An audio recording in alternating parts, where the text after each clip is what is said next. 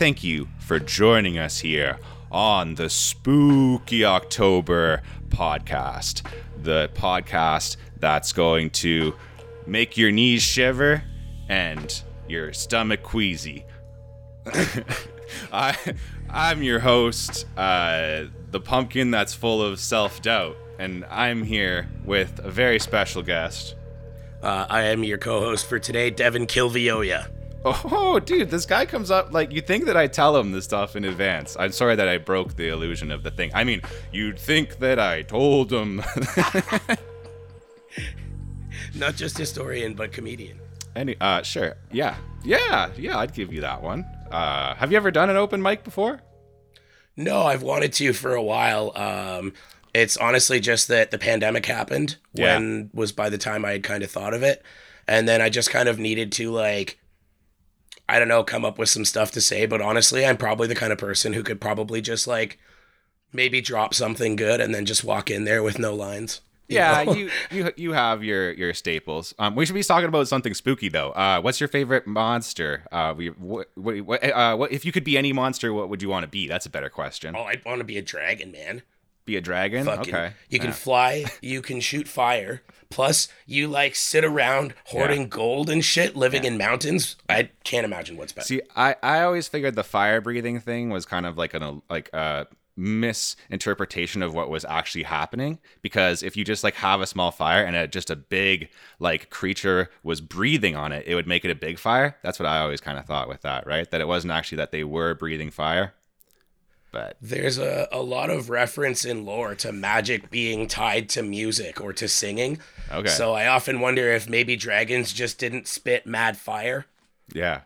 You know what I mean? They didn't actually spit fire. They were just the original rap battling, but with magic. They were just really skilled on the mic, right? Yeah, exactly. Yeah. Well, speaking of being skilled on the mic, this is not the Spooky October podcast. And hopefully I'm not a pumpkin filled with self-doubt, because we got to do a good podcast today. And, those types of mindsets are not going to be helpful for this episode of the Photography Friends podcast, which is about Kennedy again, everybody. I'm your photographer, Jared Poirier, and I'm here with our resident handsome man, Devin Kilvioya. How you doing, man? How's your week been? 2 weeks, because how's your 2 weeks? We took a week off for Canadian Thanksgiving.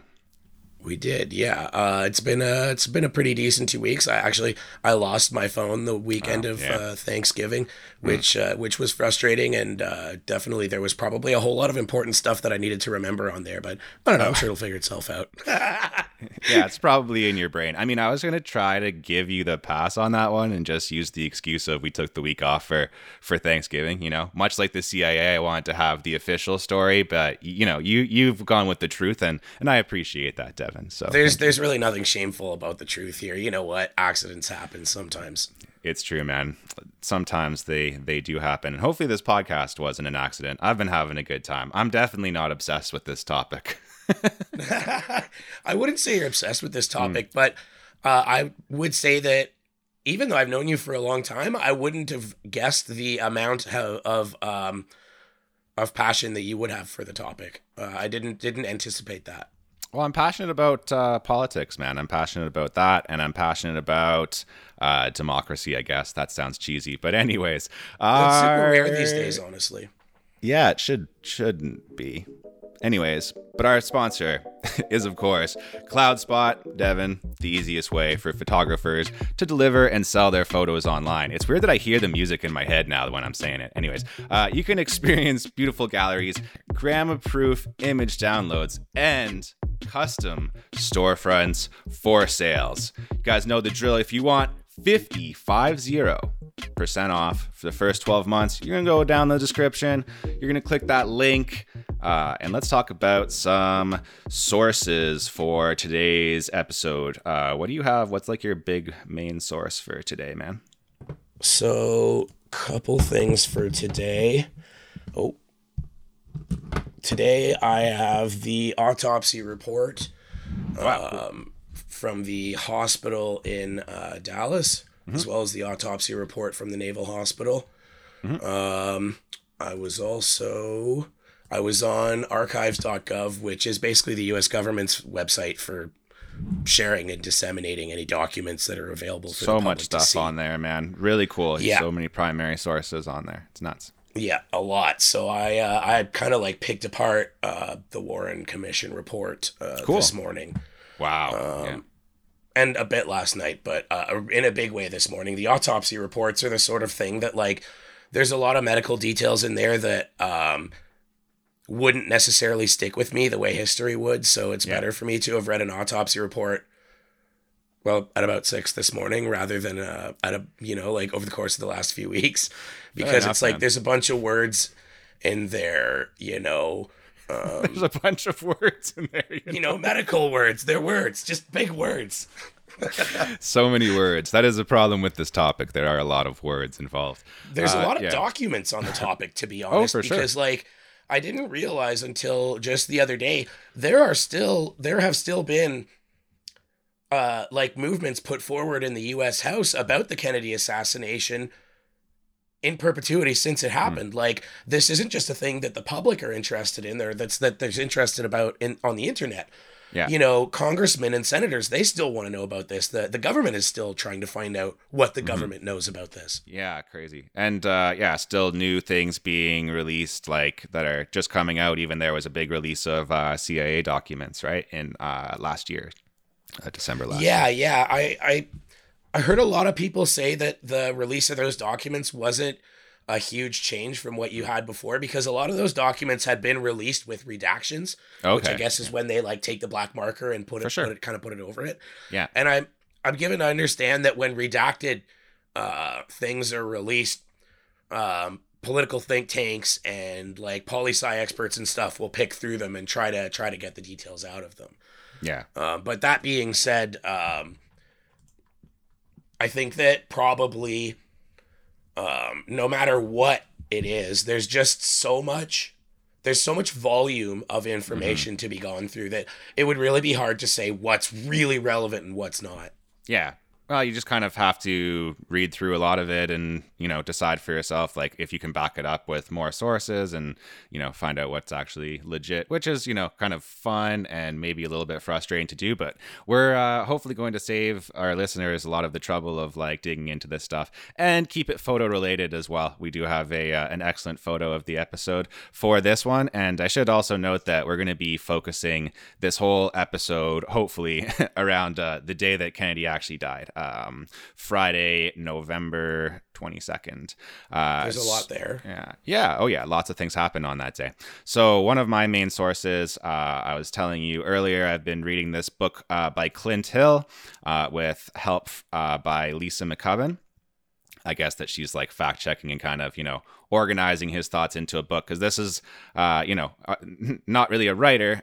This guy was in the Secret Service. He's actually the Secret Service agent who you can see in the Zapruder film, and I think some other photos of the event of the shooting of Kennedy. He's the guy who actually jumps on the car to protect Jackie. Some other sources on my side here.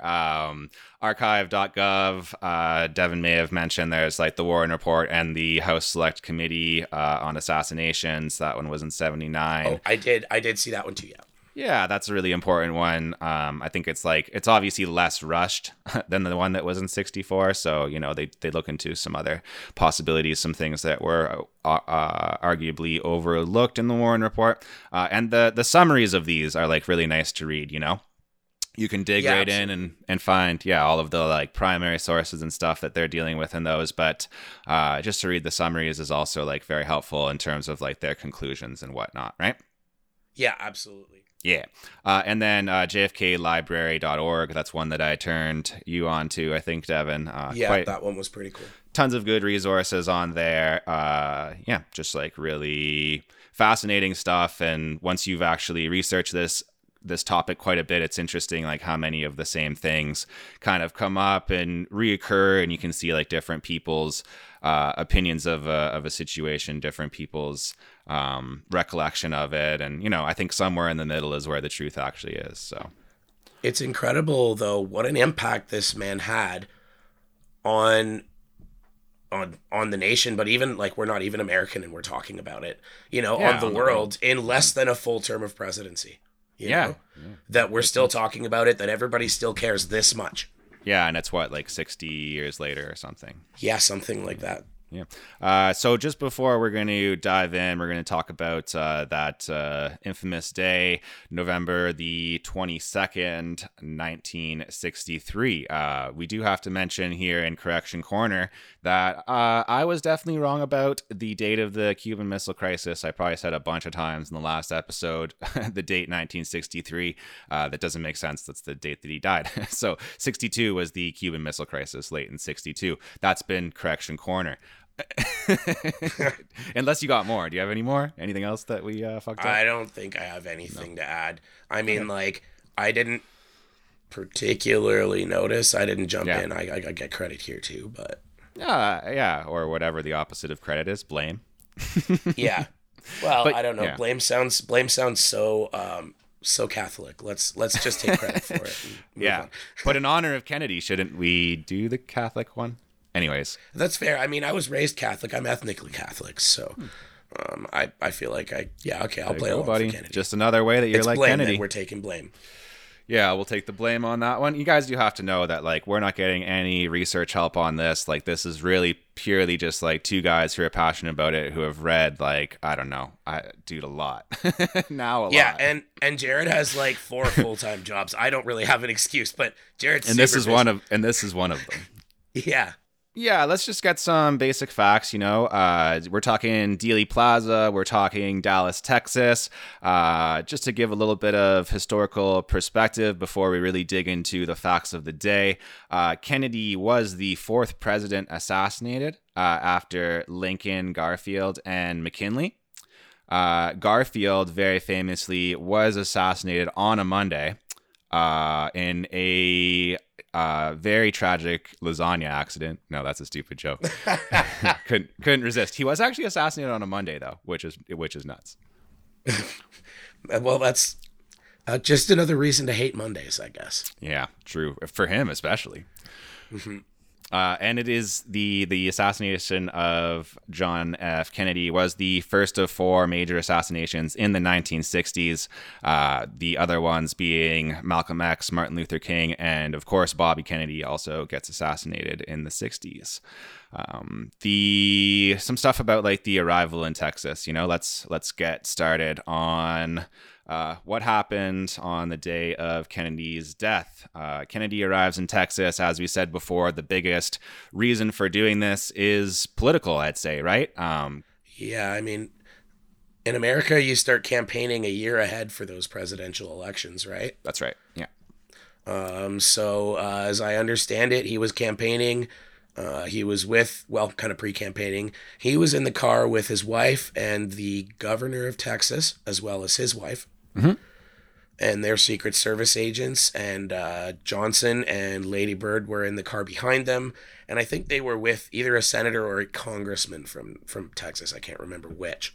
Yeah, I think you're right. Even before that, though, there's, just like one thing that I did want to note when Kennedy arrived, on Air Force One, the mix of like supporters and opposition, right? So, a lot of the time when you'll see footage of the motorcade and stuff from that day, it's very focused around like the positive, right? Like people supporting Kennedy, you'll hear about like him meeting some kids and some supporters and shaking hands and all of that, right? Like, and everyone saying like, man, Kennedy is the best. But there was quite a lot of oppositions. There were people who were even holding up signs that like had Kennedy's face, like a wanted poster, right? Like wanted for, not standing up to the commies or whatever and stuff like that. Yeah, he definitely wasn't a universally popular president. That doesn't mean that he wasn't popular though. There's never been not in a country as like different as America, right? In terms of like the two sides of the spectrum, it's like pretty split up. So it's almost impossible, I'd say, for someone to be. That's fair. Yeah. I heard a statistics teacher say once that the larger the sample size gets for Democratic vote, the closer you'll get most times to parity. Especially if you only have 2 options. Yeah, I guess that makes sense, right? So That's the larger your population gets, the tighter your votes will get every time. I'm sure there's a math person who can explain that and understand it perfectly, but it's not me. Yeah, that's not us though. Yeah. I'll also note in the like footage and photos of Kennedy arriving and getting in the motorcade and stuff, a notable amount of Confederate flags. Devin, that doesn't surprise me, but I think that was a lot more common at the time than it is now, and in a much more in a much less obvious way. Yeah. Like I think that back then that wasn't really people putting out Confederate flags to protest Kennedy. It was because honestly that issue never really died in the South. Yeah, they just love it, I guess. I don't know. Anyways, it's kind of weird, but it's at this point it's basically less than 100 years from the end of the Civil War. Yeah. And it's not that long ago for them. Yeah, just what it represents and stuff like that to me, like Absolutely, I almost can't believe that it's just so accepted there and so normal. But anyways, that's just the South, I guess. That's something to understand one dynamic. That's about a whole other the podcast. South. Yeah. So we can get into the motorcade here. There is like Devin was saying, the lead car, the police chief and sheriff are in that one. Then there's the presidential limo. You talked about that, everyone who was on there. Bill Greer, you didn't mention. He's the Secret Service, the guy who was Secret Service member, whatever you call it. What do you call them? Secret Service agent. They're agents. Yeah. He's the driver. The car itself was a customized Lincoln Continental midnight blue, just in case you want to get one. So you can go and look up a 1960s Lincoln Continental midnight blue. They dubbed it the SS-100X, SS standing for Secret Service, I guess. Oh, that sounds so cool. Yeah, and then you also have some notable members of the Secret Service, George Hickey and Clint Hill. We'll talk about both of those guys later. Clint Hill especially, since one of my sources for this is, his personal account of the day. Yeah, and we can get into the shots here if you're ready for that. Yeah, sounds good. So, I guess the best way to say it is that at some point, as they're kind of approaching an underpass, which leads into another square that they're headed towards, the shots are fired. And I guess the Zapruder film, which we're going to cover later, catches some of that. But Kennedy is hit through the neck and through the head. And one of those bullets passes through him and into the governor in front of them. And both cars immediately proceed straight to the hospital from there. The Secret Surgeons. Yeah, sorry, I just want to note that this is at 12:30. Yeah. The Secret Service agents immediately do what they're trained to do, which is to jump on top of the people they're protecting and cover them with their bodies. Yeah, that's what Hill does. Yeah. Exactly, yeah.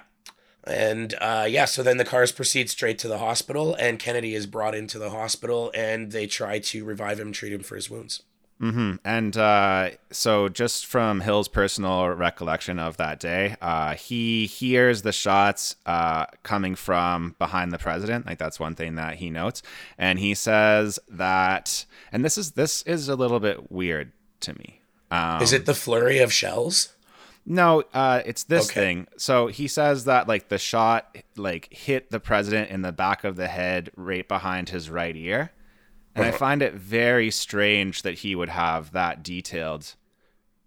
Like when you How would he have known that then? Yeah. So it's weird that it's probably just that he's writing it like that, But anyways, I just thought that was a little bit strange.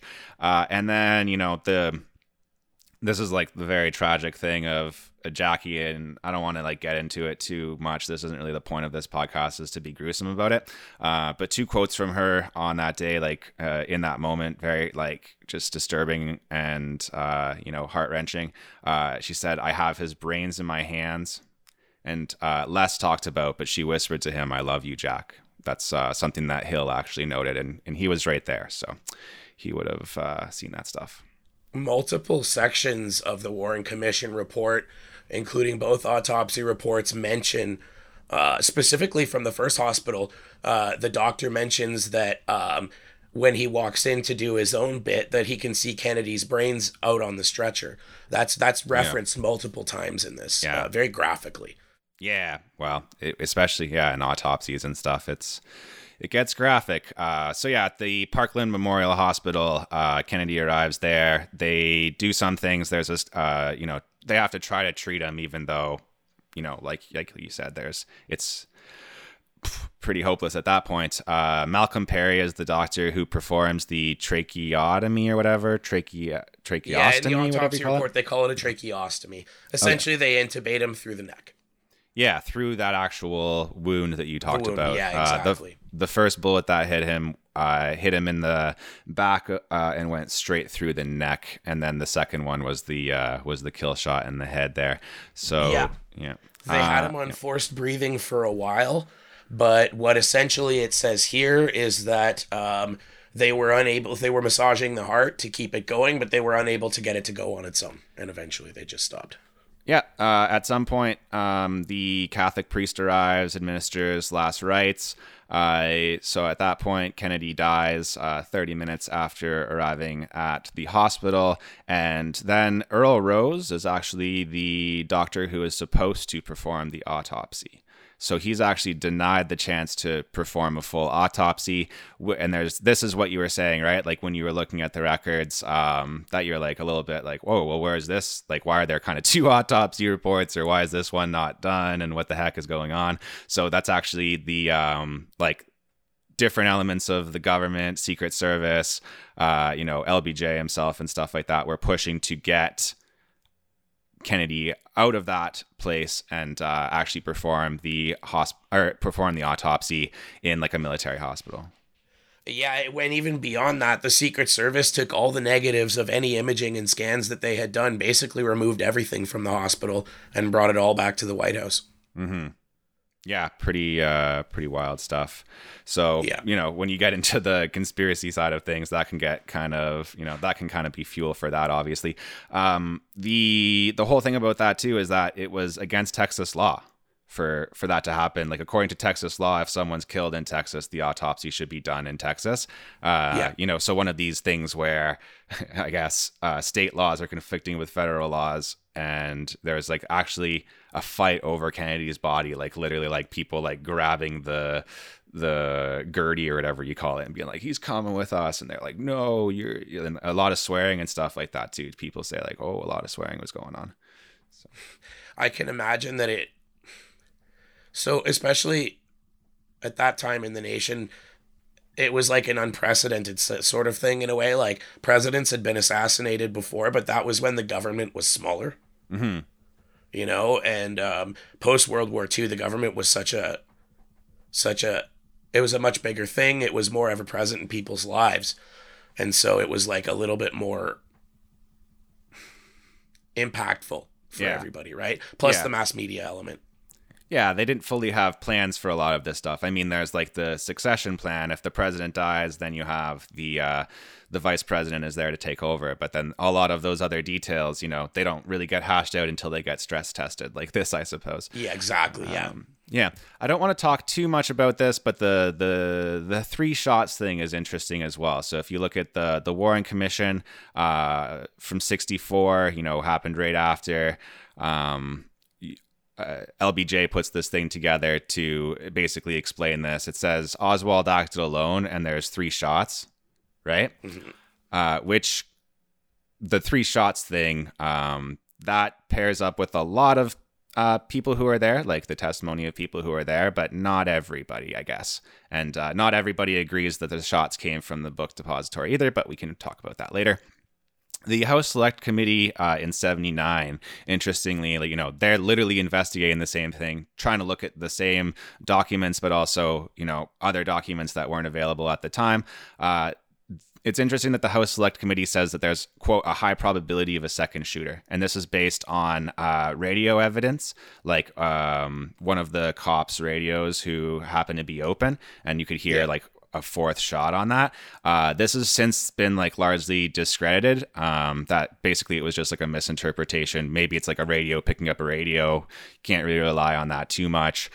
So people have definitely, cast shade on that idea. But just this interesting thing that the House Select Committee came to a different conclusion here. And a quote, maybe we'll get into the photo of the episode right after this, but maybe this is the quote of the episode. It's something that Connolly, Governor Connolly said. So he was in the car with Kennedy, as Devin mentioned, something that he said to Kennedy just as they were rolling into Dealey Plaza. Mr. Kennedy, you can't say that they don't love you here in Dallas. Yeah. Ooh. Famous last words, right? Like, ooh, raises the hair, right? Like, that's nuts. Yeah, exactly. Anyways. So let's get into the photo of the episode, if you don't mind. Yeah, sounds good. I had it up a minute ago, and I'm just bringing it back now. So, I'm looking at LBJ, and I never realized before how much he looks like Woody Harrelson. My God. And just kidding. That's a joke about the movie. But no, he's got his hand on what I know to be a Sunday Missal, which I think is like a book of hymns, I think. Something like that. Some type of Christian thing. And he's got his right hand in the air. He's obviously doing the thing where he's swearing the oath. He's surrounded by people he's on Air Force One, and this cabin that he's in, whatever part of it, is just packed. Jackie's beside him. She's still wearing the jacket she was wearing in the car. And there's not a smiling face in the entire bunch. Definitely and not. And that may not be unprecedented for a presidential swearing in, but it's probably rare.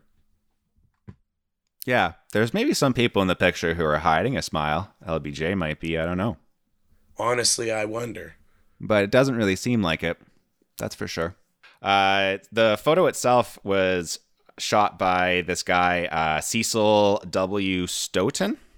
He was Kennedy's White House photographer. He actually shot some very famous photos of Kennedy, including the only photo of JFK, RFK, and Marilyn Monroe all together in one photo, which is pretty cool.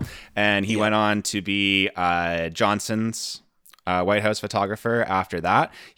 For the photo nerds out there, this was shot on his Hasselblad camera. And according to Cecil's account, Hasselblad's back. According to Cecil himself, because I actually read his account of the day, he said that he knew it was tasteless to take that photo, but he needed to capture history. And I honestly think that he's a big part of this is that these events, like the government and that, is supposed to belong to the people, right? Like, this is supposed to be open. America is supposed to be an open society and stuff like that. So we should be able to see what's going on. So I'm really glad that he took this photo. I agree with his perspective there. It's unfortunate for President Kennedy's wife, but unfortunately, once he became the president, in a way, he sort of became almost public property. Yeah. In terms of some other people in the photo, he's being sworn in by U.S. District Court Judge Sarah Hughes. Not sure if you mentioned that. Some other people there, press advisor. That's the one guy who's over in the corner on the left, who with looks the wide eyes there. Yeah, wide eyes, old wide eyes. Yeah. That is Kennedy's press advisor. It's the woman peeking over LBJ's shoulder is his wife, Lady Bird. His wife, yeah. Just one detail as well about Jackie, like you mentioned that she kept the pink Chanel suit on, even though it was stained with blood and brains and stuff.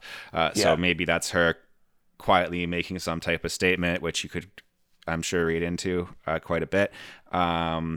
Hill, who was there, Clint Hill, he mentioned that, just a personal story, that Jackie actually was expressing concern for him, being oh man, this is bad, what's going to happen to you and stuff like that, which I thought was very in that type of situation, I don't think I'd be thinking about anybody else. But I mean, it almost seems like a sort of dissociation, right? She might have been sort of mentally escaping into that, or not really processing what she was going through. Perhaps, or also one angle of it that I was kind of considering is that because Kennedy had so many health problems, maybe she had mentally prepared. Obviously not for that, right? but maybe she had mentally prepared herself in some way, like for his death, or like what that would be like for her, right? I guess so. I mean, is it also like, maybe it's not inconceivable to think that he might have known through what he was doing that he was going to upset people. Yeah, true. Yeah, like the political situation was really hot. Yeah, It was really hot to begin with, and his father had leveraged his contacts in organized crime to help his son get elected, and then his son got elected and started going after organized crime like no government had before. Obviously, right-wing Cuban elements were very unhappy about the Bay of Pigs. Like I said earlier, Kennedy was popular, but he was also, very unpopular with certain elements. There were a lot of people who didn't like him. Yeah, so we can move on to the actual autopsy, which takes place at Bethesda Naval Hospital. Now, interesting, this was actually Jackie's decision, and I didn't really believe this at first when I read it. When I read that, like, Jackie was the one who suggested Bethesda, and that's why they did it there. But it seems like that's actually true. Like, she reading at multiple sources. Yeah, I don't find that unlikely. So it's very, very... So typically Bethesda Naval Hospital always provides, like, a specific doctor for the president, right? Well, also the fact that he was in the Navy, right? He was a Navy man. Yeah, that's fair. Yeah, makes a lot of sense. And then one of the angles that I find, like, really mind-opening to me, like, as I was reading this, just digging into it more, the degree to which, like, all of this stuff is unfolding at the exact same time, because on the way to Bethesda, I think by the time the plane actually lands in Washington, Air Force One, the 707, Oswald's already been arrested. Yeah. So this stuff is like, just to, again, like, try to put yourself in the mindset of, like, Jackie or somebody who was on that plane, or even LBJ, right? Like, how these things are unfolding so quickly that it's like, how do you even process any of it, right? When especially since you don't know what's happening yet, right? Yeah. Like, all these, there's all these events happening, and you're getting all this information about it, but you still haven't formed this clear picture of, like, okay, A to B, who's done this and where did it come from? And so, like, that's right. I'm sure that a lot of people's first assumption was that there was some kind of conspiracy. So, or well, you should consider the amount of heat actually at this moment, because, like, there are people who are wondering, oh, is America, like, under a crazy attack right now? Will they be going after LBJ next? Like, what happen? Yeah. What does happen if they kill the president and then kill the vice president? And there's even talk of, what if this is like the first event of a larger, like, nuclear attack? If it's like, we're going to kill your president and then throw the nukes, right? So people are worried about that as well. So, when you look at some of these things that happen, and you kind of, it will look sloppy to us, right? You do have to consider that. And I'm not trying to make excuses for anyone. I'm just saying that, like, to give wider context to all of this, like, so many things happening at the same time, and just, like, a very hot situation, and very unprecedented as well. Sometimes a hot mess can make for the perfect crime, right? Like, that's kind of the best time to slip them in. A lot of distraction for sure. So the Bethesda Naval Hospital, the actual autopsy that goes on there, I have an account from Hill that I can read to you. But do you want to, because you said that you went into the this particular autopsy report. I have it right in front of me. Okay, if you want to get into that right now, we can do that. It's pretty long, but No, I mean, if you want to read the entire thing, that would be great. No, just like whatever. So it does say the prosector, so I guess the person in charge was Commander J.J. Humes, United States Navy, and his assistant was Commander J. Thornton Boswell, United States Navy. And then I think there was also somebody in the room, Lieutenant Colonel Pierre A. Fink. Marine Corps, USA, actually. Says cause of death, gunshot wound, head. It's pretty succinct. I'd say that covers it. There's a couple paragraphs basically explaining what happened according to available information. Deceased President JFK riding an open car motorcade during official visit to Dallas, Texas. goes on to explain the gunfire and stuff like that. And then it goes into the particulars of an autopsy, which don't necessarily always completely focus straight away on what's happened. So they go straight into describing his body.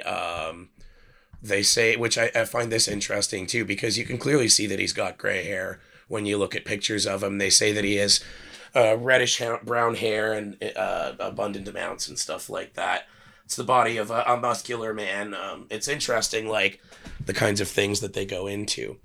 But they come to the conclusion that even though you wouldn't expect a bullet of that type to do the kind of damage it did, I guess the way it hit the skull caused it to expand out and blow that side of his head right out, basically, and do more damage than you would have expected. And that was basically what did it. Okay. Yeah, there's a lot there. There's a lot. Yeah, there's a lot to unpack in all of those statements. But just to stick it to the facts. One bullet that went through the back and the neck. Another bullet that went through the head, and the like head flap thing, I think, is important to note, like the way that is, you said his head kind of exploded, and there's like it's gruesome to talk about, but like a head flap thing that you can see going on.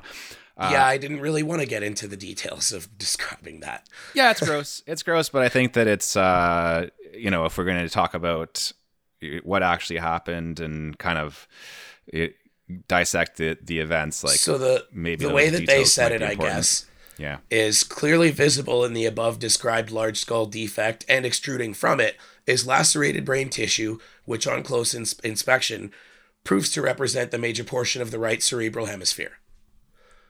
So what they're saying is that most of his right hemisphere of his brain is now protruding from his skull. Yeah, it's gross, but maybe important in figuring out, like, that's how lethal the shot was, essentially. That particular shot, anyways. There's also the stuff about the casket. Did you get into anything on this? Because from Air Force One to Bethesda Naval Hospital, he's in a different casket. He's in a different casket on Air Force One than he arrives in at Bethesda Naval Hospital, and he's in a body bag. Somehow that doesn't surprise me, but I can't think of why. But no, I did not get into that. Yeah. What are your thoughts on it? I don't know. We'll get into it next episode when we talk about conspiracies. There is one interesting thing here I see in the autopsy report. It says the brain is removed and preserved for further study following formal infixation. Now, here's my question. Is that brain still around somewhere? It's missing. Are you serious? I am serious, and we'll talk about it in the next episode. God. Kennedy's funeral. Let's talk about that, because I think anything further on the autopsy is getting into, episode 4 territory, which we'll definitely get to. The funeral. Since we like to talk pictures, Kennedy's funeral really does have one of those seminal pictures from the whole event, actually. Okay, awesome. I guess it's that picture of, oh God. Yeah, if you want to find that one. It's that picture of JFK Jr. And there it is. It's actually his whole family. So it's a picture of, you can see Robert Kennedy and you can see Jackie. She's dressed up in black. She's got the veil on.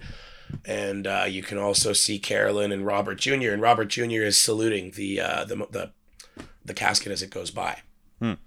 What would you search What would you search if you wanted to bring that up? JFK Jr. Kennedy funeral? But I'll probably do that. Right? Go Kennedy's funeral and then just click images. Yeah, here, if you search that, I just search those words and it brings it up, right? The 2 kids are there and stuff? Yeah, the 2 kids are there. And yeah, like I said, Jackie's got a veil on and the kid's wearing a pea coat and he's got the salute up, the 4 fingers. Oh, yeah, I see that. Wow. Yeah, that's an impactful image for sure. Yeah. Yeah, exactly. And if I remember right, it was a popular image. That was one that made the rounds. There are 250,000 people who attend Kennedy's funeral in Washington. Just a testament to how many people loved and respected Kennedy, and how much of just a disaster this was for the nation, right? Yeah, so as somebody who's probably been to way too many funerals at my age, I think I would say that even though I agree that the amount of people that went to his funeral really does reflect how important he was to people. Funerals are more about the living than they are about the dead. Yeah. And sometimes that means that not everybody at a funeral is there because they love somebody. But they are important. They are part of grieving and part of moving on. And I think probably in this case, like, not just as a family, say for the Kennedys, but probably as a country to try and move on from like how this sort of thing might impact the political mindset of the nation, right? Yeah. And the sense of political optimism, because I do really think it did affect that in a huge way. Yeah, and a chance for Kennedy to rest as well, I guess. Like, he had a very intense life, and he was in a lot of pain all the time, and so not to to maybe try to put like some type of good, just maybe to try to put myself in the mindset of people who are there. Like, that was maybe one thing that would have cheered you up, is that like at least he gets to rest and he gets to chill out now, and it's up to us to figure out all these problems, not him. I could understand that. Yeah. Yeah. I wonder how Kennedy would have seen it. Well, he wanted to do Was this. he ready to stop? No, I don't think so. Yeah. Yeah. He's buried obviously in Arlington National Yeah. Cemetery. Most like important military and political people get buried there. Yeah, I think that we should get into Lee Harvey Oswald and kind of close out that story before we wrap up this episode. There's a few more things that I want to talk about. We can talk about the Zapruder film, I guess, a little bit if you want to do that, and maybe we'll maybe a hint at the Warren Commission. But let's talk about Lee Harvey Oswald and what happened to him. Events right after he shot John F. Kennedy, or didn't, depending on who you believe. I call this section Lee on the Lam. Okay, why don't you start out the narrative? Okay. And I'm going to jump in.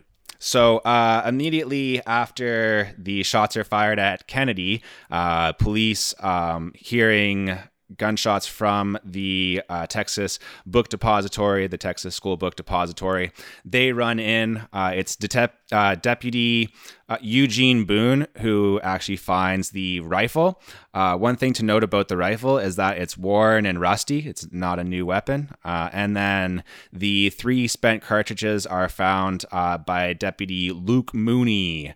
Great names in this, man. Eugene Boone and Luke Mooney. Like, that's a buddy cop film. Names right in there. the South are like pretty fun sounding sometimes. Yeah. Shortly after, Oswald is arrested in the Texas Theater, not before he kills another police officer, Tippit. And then there's the interrogation of Oswald, and we'll get into the records on that, the tapes, or do they exist, or what's going on with the records of the interrogation of Lee Harvey Oswald. We'll talk about that later on. And Jack Ruby kills Lee Harvey Oswald very quickly after those custody. events. Yeah, in police custody while he's being less than transported. 48 hours after he's taken into custody, I think. Right. I believe that happens on November the 24th. Yeah, so 2 days. Yeah, so there's also theories around that, like how Jack Ruby was able to get that access, and why Lee wasn't more just like better taken care of in police custody, right? Like, why did they give an opportunity for someone to kill him? That's kind of, I don't know. I feel like it might have been a preview of coming attractions for police in America, Yeah. The officer who is, so there's another, we can call this, photo 3 of the episode, I suppose. Devin's really helping us out getting more photos of the episode, which I like. The photo of Lee Harvey Oswald being killed, which he's actually killed on television. I think this is one of the first times that's ever happened, if not the first.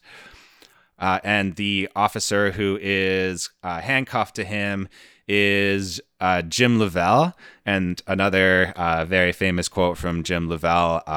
So he's basically handcuffed to Oswald as Oswald's being transported to say, okay, we've got this guy in custody. He's safe. Like, he's handcuffed to this officer, right? Jim has a very famous quote basically saying, like, to Oswald, man, if someone shoots at you, I hope he's as good a shot as you are. I read that somewhere. Yeah. Southern the interesting humor. thing about this photo is that you can't see Jack Ruby's face in it. Oh, wow. Right? Okay. Like, because I'm looking at it right now and Jack Ruby isn't facing the camera. So for me, the photo isn't proof positive that he shot him. Now, of course, there's like 7 people there to corroborate. But, I'm just saying. Yeah, weird. I don't know if many people even dispute that, but interesting to note. Sure. The look on Lavelle's face is like... I find it doesn't even look like fear. I find the whole photo is cartoonish. I don't know why. It really is. Yeah, well, I mean, the photographer captured it just at the moment where Oswald is making that. Yeah. I assume he's just felt the pain of it, right? And now he's reacting. I wonder why there isn't any smoke or anything like that from the gun.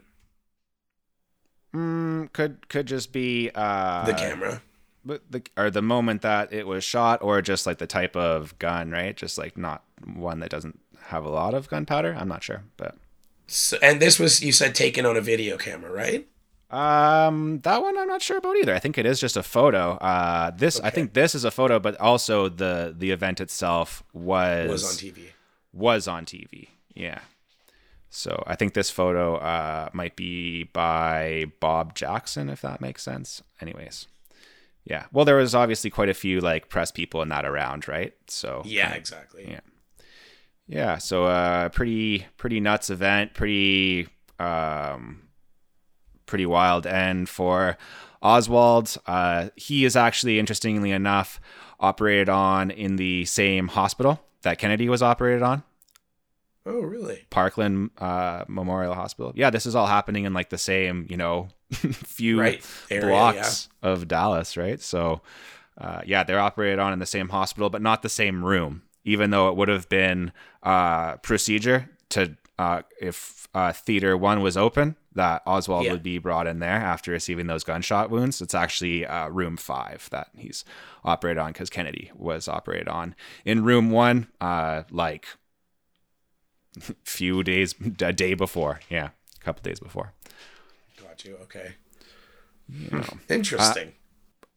Kind of all I've got on that stuff. We could talk a little bit about the Zapruder film if you want. Yeah, we can. So the Zapruder film was taken by just somebody who was in the square, actually. And he was videotaping right at the moment that pretty much everything happened. I mean, if anybody's ever seen some kind of film of the Kennedy assassination, I think probably they were seeing the Zapruder film. I can't imagine any other clip that's as clear to watch. There isn't one. This is the best. Yeah. The only one. Okay, yeah. Yeah, the most it's the most complete. It's there's other photos and videos and stuff. There's actually 32 people who are taking photos and videos of the event. So this is one of the 32, but it is the best one. It's the most complete, the longest, the best angle as well, right? Just the fact it was Abraham and his wife, Lillian Zapruder. That's where it gets the name. That's who shot it. They just wanted like a good angle of the president as he was passing by. The camera they used, Bell and Howell home movie camera. I just found that. I was about to jump in and be like, "Oh, I'm doing it this time." Oh, you can do it. Do you have it? Okay, well, tell us about. Well, it's a Bell and Howell Zoomatic movie camera. It takes 8mm film.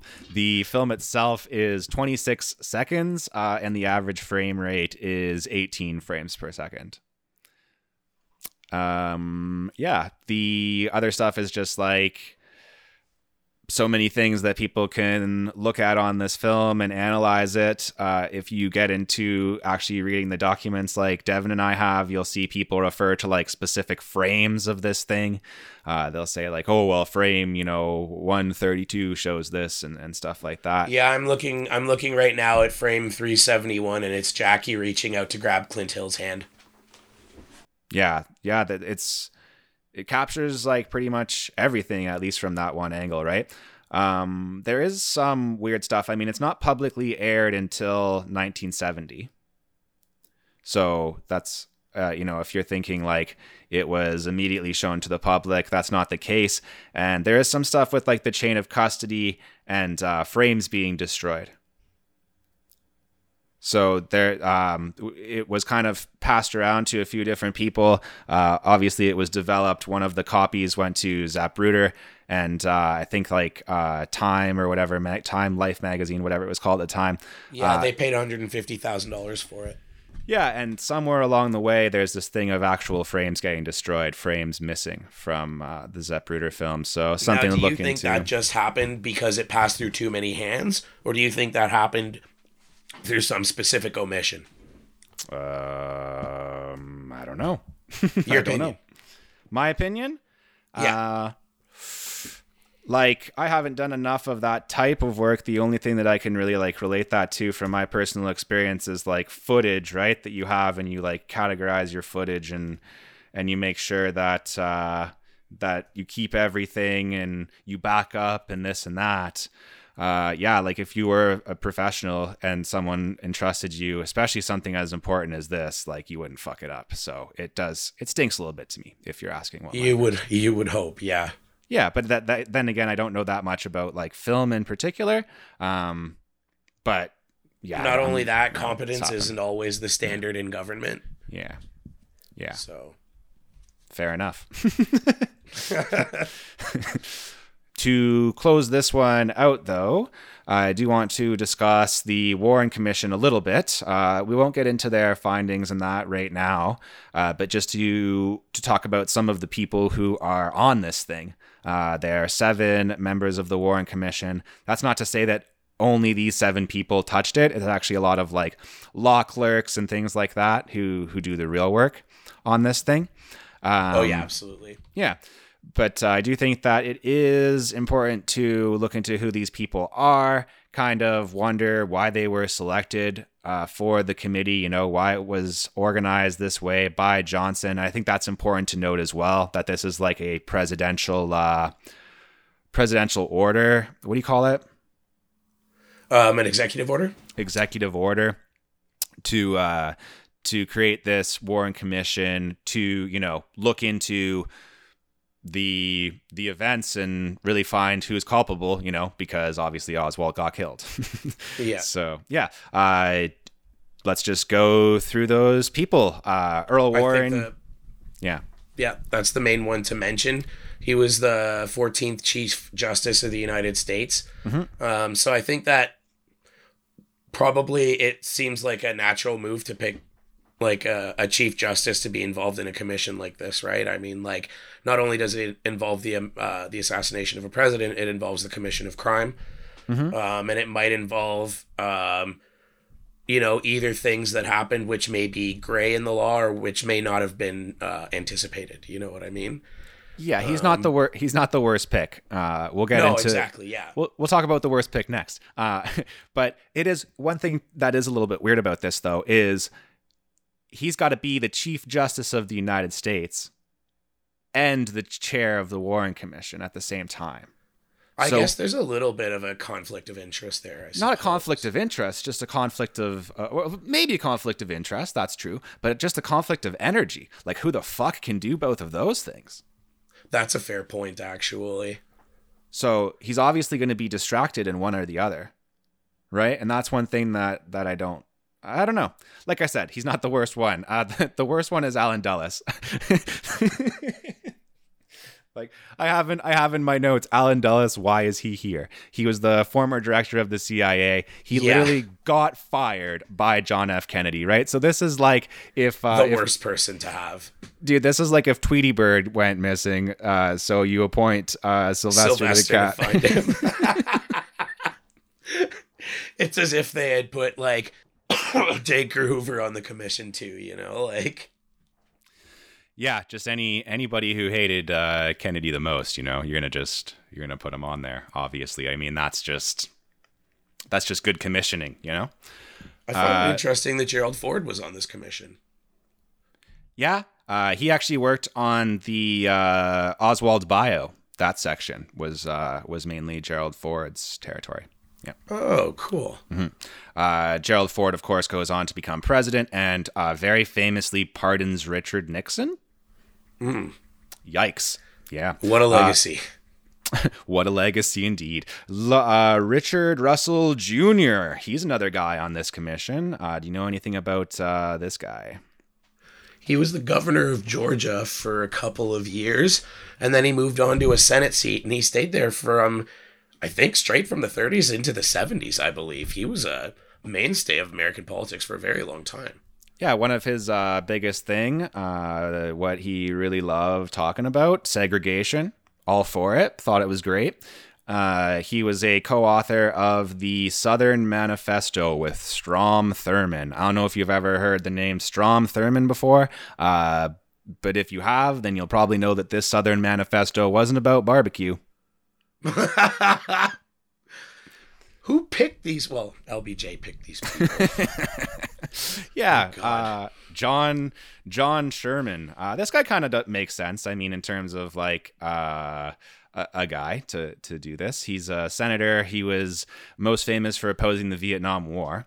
So that one I don't hate. Hale Boggs, member of the House, another segregationist, so not someone who would have been allied with Kennedy. And then we talked about Gerald Ford, but you also have this fella here, and this is a real conspiracy teaser one. So if you go and Google this guy, John J. McCloy, you'll find out that he has ties to the OSS, which was the predecessor to the CIA. Obviously. Yep. Has ties to the CIA. So this guy is deeply embedded into like American secret agencies from the beginning. And also, he's the former president of the World Bank, Devin. That I didn't know. Yeah. I knew he served as Secretary of War during World War II. That was the one that really poked out of his resume for me. It's just such an interesting group of people to choose to do this. And it kind of makes me wonder about LBJ's political affiliations, right? Like, I mean, I know he was a Democrat from the South, but he was huge on civil rights. Why would he have picked people like Richard Russell and Hale Boggs? Not that segregation has anything to do with this, but why them? You do have to ask yourself, right? Like, why these people? There must be some logic to it, right? But the way that things unfold as well afterward, especially with like Gerald Ford and stuff like that, you're wondering about, maybe are people being rewarded for what, or different things going on. It just. Yeah, it's the way that they set this up. Maybe they didn't want to, make it suspicious, but Allen Dulles is a pretty suspicious pick to put on this thing. And interestingly enough, like I mentioned, Earl Warren, he's pretty busy, right? He's not going to be there for everything.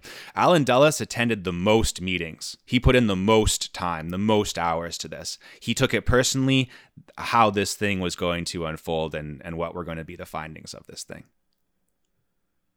That's really interesting to note because that gives him a huge amount of control in forming that narrative, right? Mm-hmm. Mm-hmm. And I mean, obviously the narrative at the end of it being, Lee Harvey Oswald shot him alone with no involved conspiracy. The end. That's right. Yeah, the end, and let's not even consider anything else, right? Yeah, exactly. But we're gonna consider some other stuff in the next podcast. Before we get out of here, though, I do want to...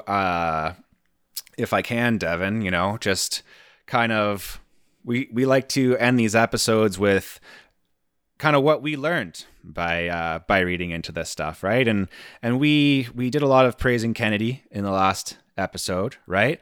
We also were quite critical of him, where he made mistakes and the things that he screwed up, right? And I think it's fair to look at both.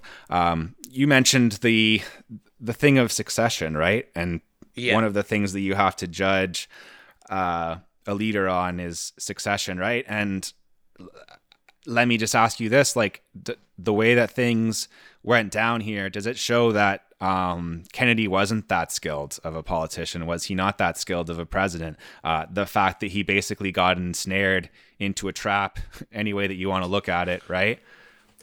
I think one bad choice doesn't negate the good things that he did, right? Yeah. Like he still navigated through the Cuban Missile Crisis, but unfortunately, you know, that choice of succession and where it led to and how he got drawn into everything, it probably sent America down the lesser of two good roads, you know what I mean? Like, America's story as far as resolving itself isn't finished yet. It's still a nation with a huge amount of division, with a huge amount of strife and conflict. And I think that maybe a Kennedy-guided path might have been maybe a little bit better for developing that and growing America forwards as a society. Mm-hmm. But like you say, he was going to get caught up in that trap maybe either way. Doesn't mean he was a bad president, but it does mean he maybe made a bad decision. Yeah. But the other question is would he have been elected without LBJ on his ticket? Yeah, I think one of like the thing that I'm kind of taking away from it is like just don't have heroes to that degree. Like don't get so obsessed with like somebody else like saving you, I guess. Don't try to have a savior. At least like one who, like, any person is going to have faults, right? Kennedy had a lot of faults, and like, to be honest, like, he's dead now, guys. So we can take inspiration from him and an example. But at the end of the day, like, it's up to us. Like, it's up to us to figure this stuff out, right? And I think there's almost something a little bit sort of humanizing and inspiring about the fact that Kennedy wasn't perfect, right? Like, that you can objectively look at what his intentions were and what he did as a president and say, okay, he wanted to do good and he did good. But, like, that doesn't mean that he was a perfect person. But that also means that, like, any imperfect person has that potential to get into that position and do good. You know what I mean? Because we're never going to elect a perfect person. That doesn't exist. But there's some inspiring element to the fact that, you know, like, that he had these very human fallacies, you know, that he was a philanderer and that he loved to party and stuff like that. Yeah. I find it relatable anyways. I don't know.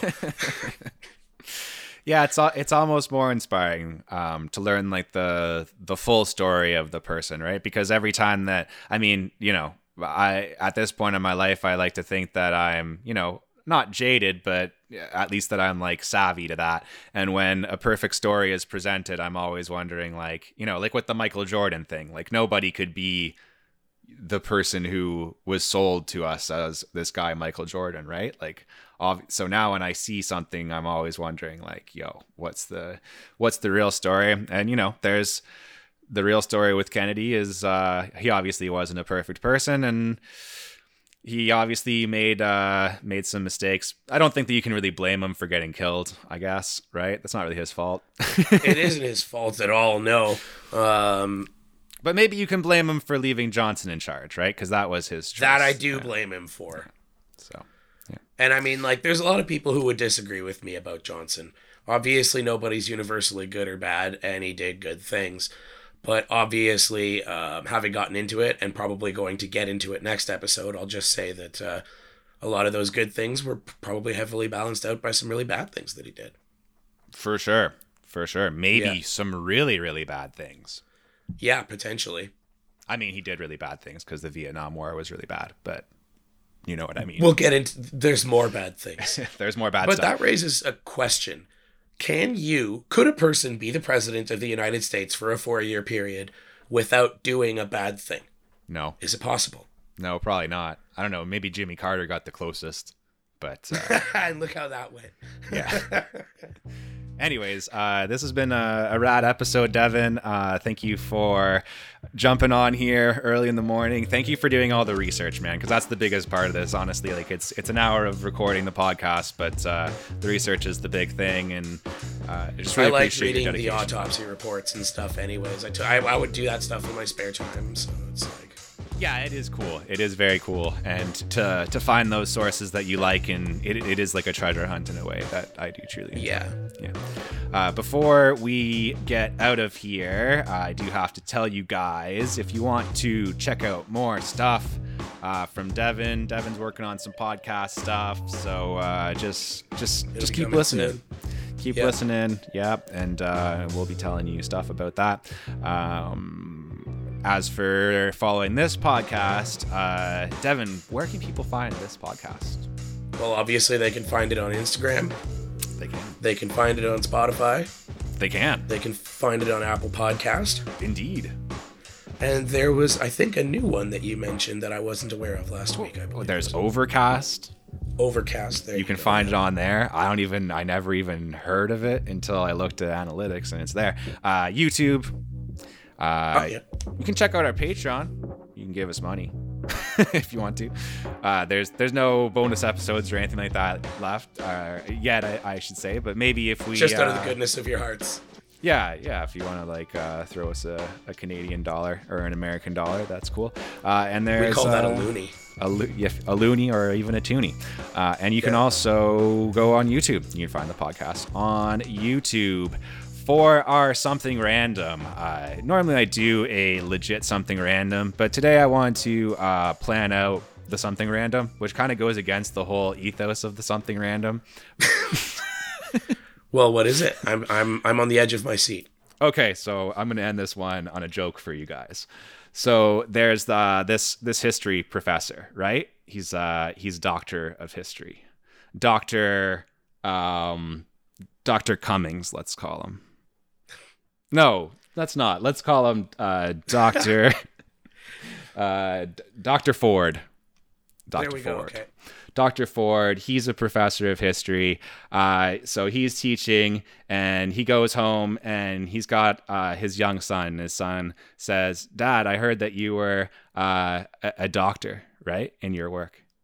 And does that mean that you heal people, right?" So Dr. Ford says, No, I'm a doctor of history. So that means, that I have a doctorate, but I'm dealing with history. So the son thinks about it for a second, and he looks back at his dad and he says, "Oh, so that means that you cure people in the past?"